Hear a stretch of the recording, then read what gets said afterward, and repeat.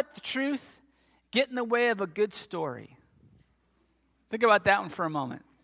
Never let the truth get in the way of a good story. In other words, all throughout time, people have told good stories, but maybe they didn't have all of the truth to them. They did a little bit of what we call embellishing, right? Maybe giving them a little oomph to make them sound better or more exciting or more tense-filled. Like, for instance, maybe some of you have done this, maybe you haven't, but you go fishing, right? And at the end of the day, your fish that you caught was like this big.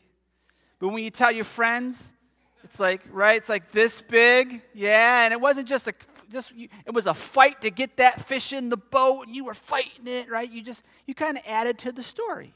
Make it more exciting so they would pay better attention. Or maybe you went shopping, and you found this outfit, and you got 10% off, right? But what's 10%? That's not a great story. So you go and tell your friends that you got 50, 60% off, and there was only one of them left, and you had to fight people away, and you were pushing and you were shoving, and you got it, right? That's a more exciting story. Now, what I call that giving the story the treatment, right? Little addition, little embellishment, just to make it more interesting. Now, I share that with you because I believe that over time, the story of Christmas has gotten the treatment. Let me explain. Maybe you've heard this story before.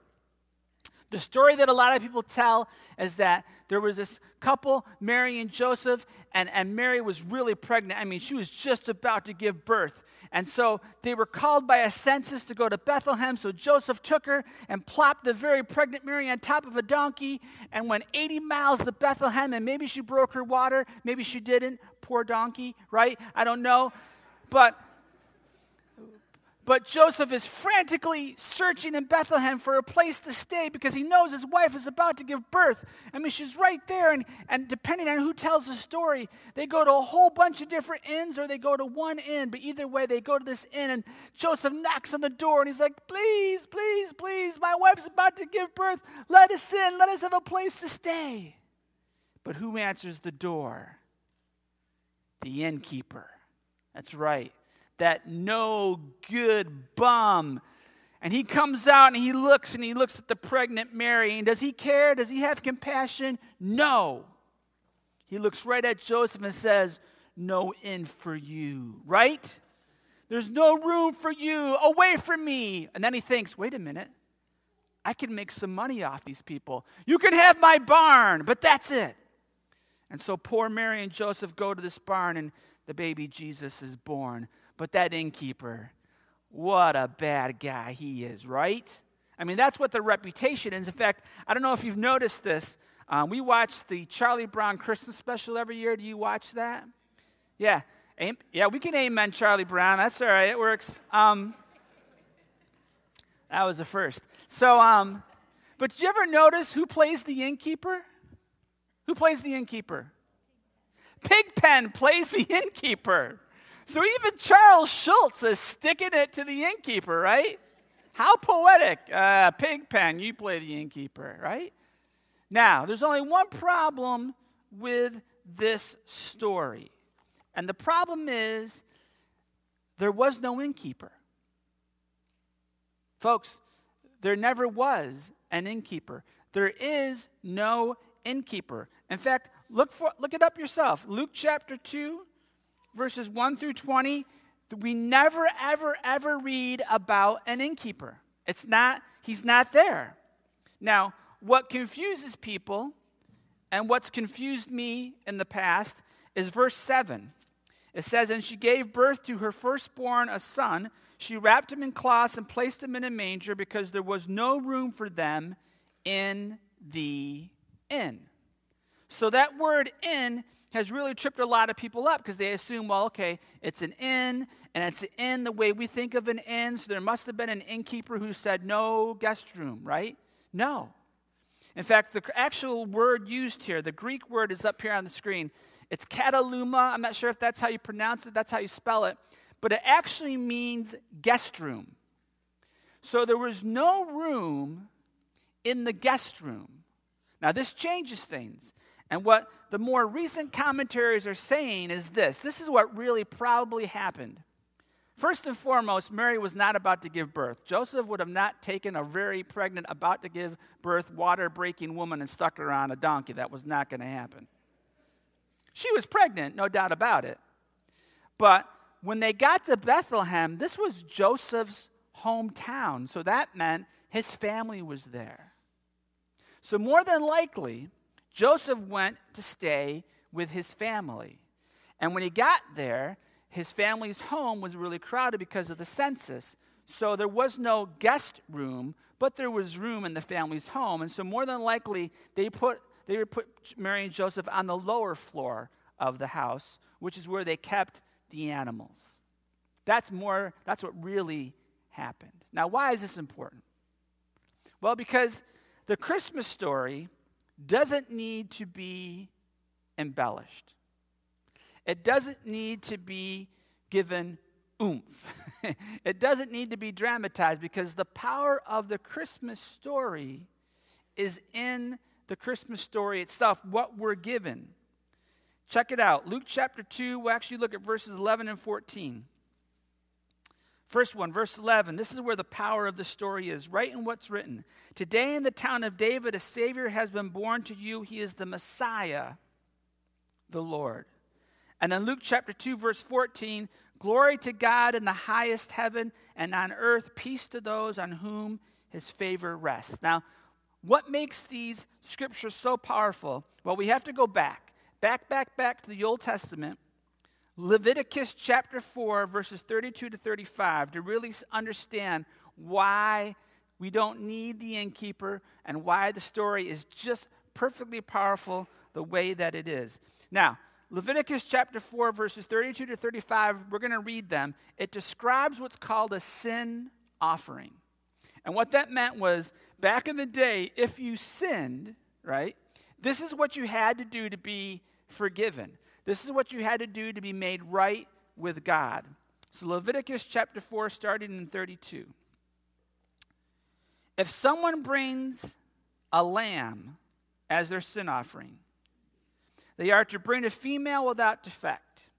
They are to lay their hand on its head and slaughter it for a sin offering at the place where the burnt offering is slaughtered. Then the priest shall take some of the blood of the sin offering with his finger and put it on the horns of the altar of the burnt offering and pour out the rest of the blood at the base of the altar. They shall remove all the fat, just as the fat is removed from the lamb of the fellowship offering, and the priest shall burn it on the altar on top of the food offerings presented to the Lord. In this way, the priest will make atonement for them for the sin they have committed, and they will be forgiven. So this is what you had to do. Back in the day when you sinned, you had to make a sin offering. A lamb needed to be sacrificed. You were forgiven, and you were made right with God. Now think about that for a moment. Imagine having to do that whenever you sinned. Now the good news is we don't have to do that, right? We don't have to do this because Jesus was born. And not only was he born to be the Savior of the world, but he was born to be the Lamb of God. And we see this affirmed in John chapter 1, verse 29. John 1, verse 29, we read this. The next day, John saw Jesus coming toward him, and he said, "Look, the Lamb of God who takes away the sin of the world." And then we read these words in 1 Peter chapter 3, verse 18. For Christ also suffered once for sins, the righteous for the unrighteous, to bring you to God. And that leads us back to Luke chapter 2, verse 14. Glory to God in the highest, and on earth peace to men on whom his favor rests. Now that power here is in this line, peace to those on whom his favor rests. Now the Greek word for peace is E-R-I-E-N-E, and it means inner peace or harmony. So folks, here's the deal. Christmas is perfect The story of Christmas is powerful because Jesus was born. God became man. He was born to be the Savior of the world. He was born to be the ultimate sacrificial lamb. So when you give your lives to Jesus, and when you ask him for forgiveness, you're forgiven.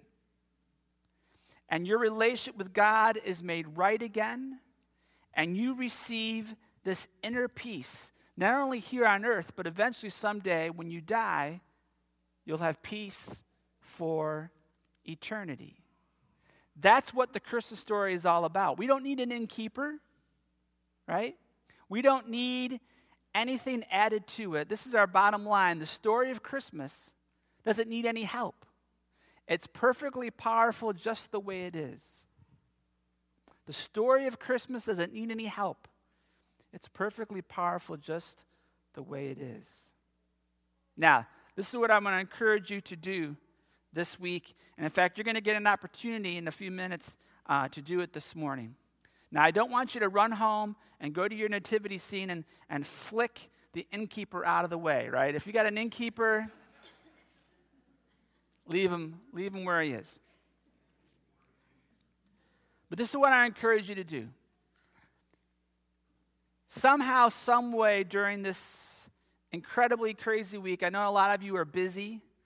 People are flying all over the place. If you don't believe me, just go to the Walmart parking lot, park your car, and watch the demolition derby that's taking place. Or if you want to have a lot of fun, go to Commercial Drive and try to get from Barnes & Noble to Target. It'll take you like a day and a half. Pack a lunch. It's a long trip. It's crazy, but what I want to encourage you to do is just kind of slow yourself down, take a deep breath, and think about the story of Christmas. Maybe you want to take an animal. Maybe you've got like a pet cat or a dog, and you just want to hold your pet and put your hand on its head. And think about the Christmas story. Think about what Jesus did for you. Think about the fact that, yeah, we celebrate the birth of Jesus, but Jesus was really born so he could die, right? Think about that for a moment. And just thank God that you don't have to sacrifice animals anymore. Thank God that Jesus was the ultimate sacrifice. And when you ask for forgiveness, your sins are forgiven and you're made right with God. That's huge. And you receive that inner peace. Now, if you're here this morning and you don't have peace, there's no peace in your life, I want to encourage you to pray and ask God to show you if there's sin in your life. Because if there's sin in your life, that will steal your peace. That will steal your peace. So ask God to show you if there's sin in your life, and if there is, then you need to repent. And I'm saying the word repent for a reason. Repent has really two things going on here. First of all, repentance means, yes, to ask for forgiveness, but it means one more thing, very important. It means to turn away from your sin and go in the other direction. See, too many times we say, God, forgive us, but we stand right next to our sin and we keep ourselves there. We keep flirting with temptation, expecting us not to fall, but we fall again and again and again. So when you ask for forgiveness, you repent by going the other way and keeping that stuff away from you in the distance. Now, maybe you're here today and you're saying, well, Pastor Chris, no, I don't have peace, but there's no sin in my life. Well, let me ask you this question. And this is something that only you know. Is it possible you don't have peace because you've been spending so much time on all the added things of Christmas and not enough time on what Christmas is really about? Now, I've told you before that, there's nothing wrong with the things that we've added. We do some of the things ourselves, the Christmas tree and the decorations and the presents and the elf on the shelf and all that fun stuff is great. But when that stuff takes priority, takes all of your time away from what Christmas really is all about, now that's where it can mess with your peace. So this is what we're going to do. We're going to show you a video, just a simple video. It's about 1.5 minutes, almost 2 minutes long. We're going to turn the lights down. Go ahead, Alan, you can turn them down a little bit now. But all I want you to do is just take some deep breaths, quiet your hearts, and just talk to God and make sure you have peace. make sure you understand that the power of the Christmas story, right? I mean, is that it is what it is. It's perfect, it's powerful, doesn't need the innkeeper. What it needs is Jesus being our Savior. So let's just take a few moments to rest. Try to put all those things you got to do aside and just let's focus on God for the next couple minutes.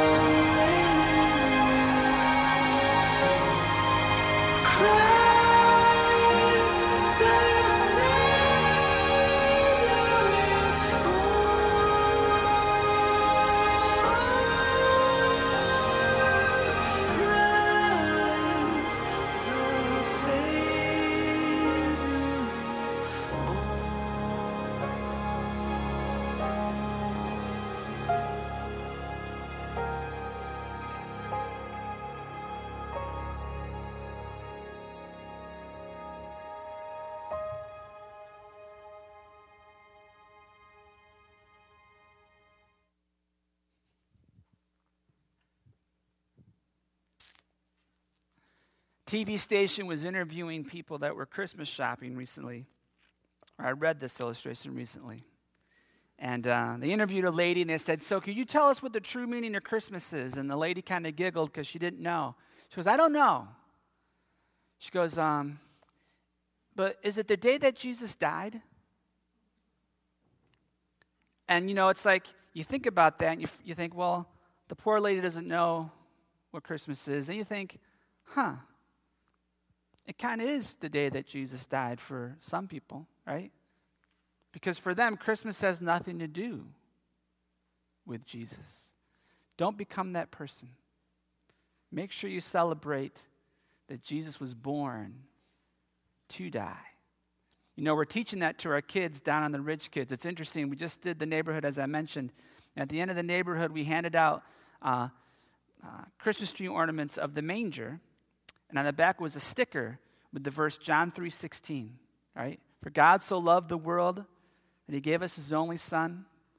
Whoever believes in him shall not perish but have everlasting life. We teach our kids at a very young age that Christmas is about Jesus being born so that he could die. It's not a thing that's morbid. It's something we celebrate. Something we celebrate. I hope you celebrate that this Christmas season. Let's stand together. We're going to close with prayer. But again, I just want to remind you that Christmas Eve, 6 o'clock, we'll be here. Our kids have a special nativity presentation. And again, when church is over, if you could clear these chairs, that would be great. And if you could go to the fellowship hall and eat all the food, that would be great. That way the kids could come in and practice. But let's pray first. Heavenly Father, I want to begin by praying, Lord, and thanking you for this gift. Father, you're the story of you coming to earth. It's perfectly powerful. Doesn't need any embellishment. But Father, we need to embrace it as the true story. So Father, help us not to allow all these added things to get in the way, but to put you first. And Father, I want to pray for anyone who's here today who doesn't have peace because they have sin in their lives.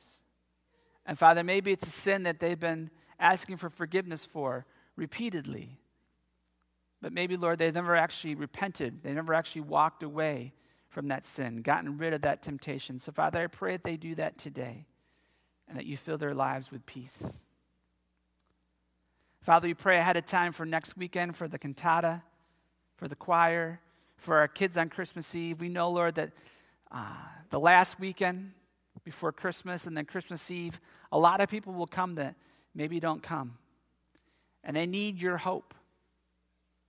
They need to hear the true Christmas story. So, Father, we pray that that happens and you minister to them and work in their lives and that they'll give their lives to you and Christmas will become something different for them than it's been in the past. It'll become about you and not about stuff. So, Father, we praise you and we thank you in Jesus' name today. Amen.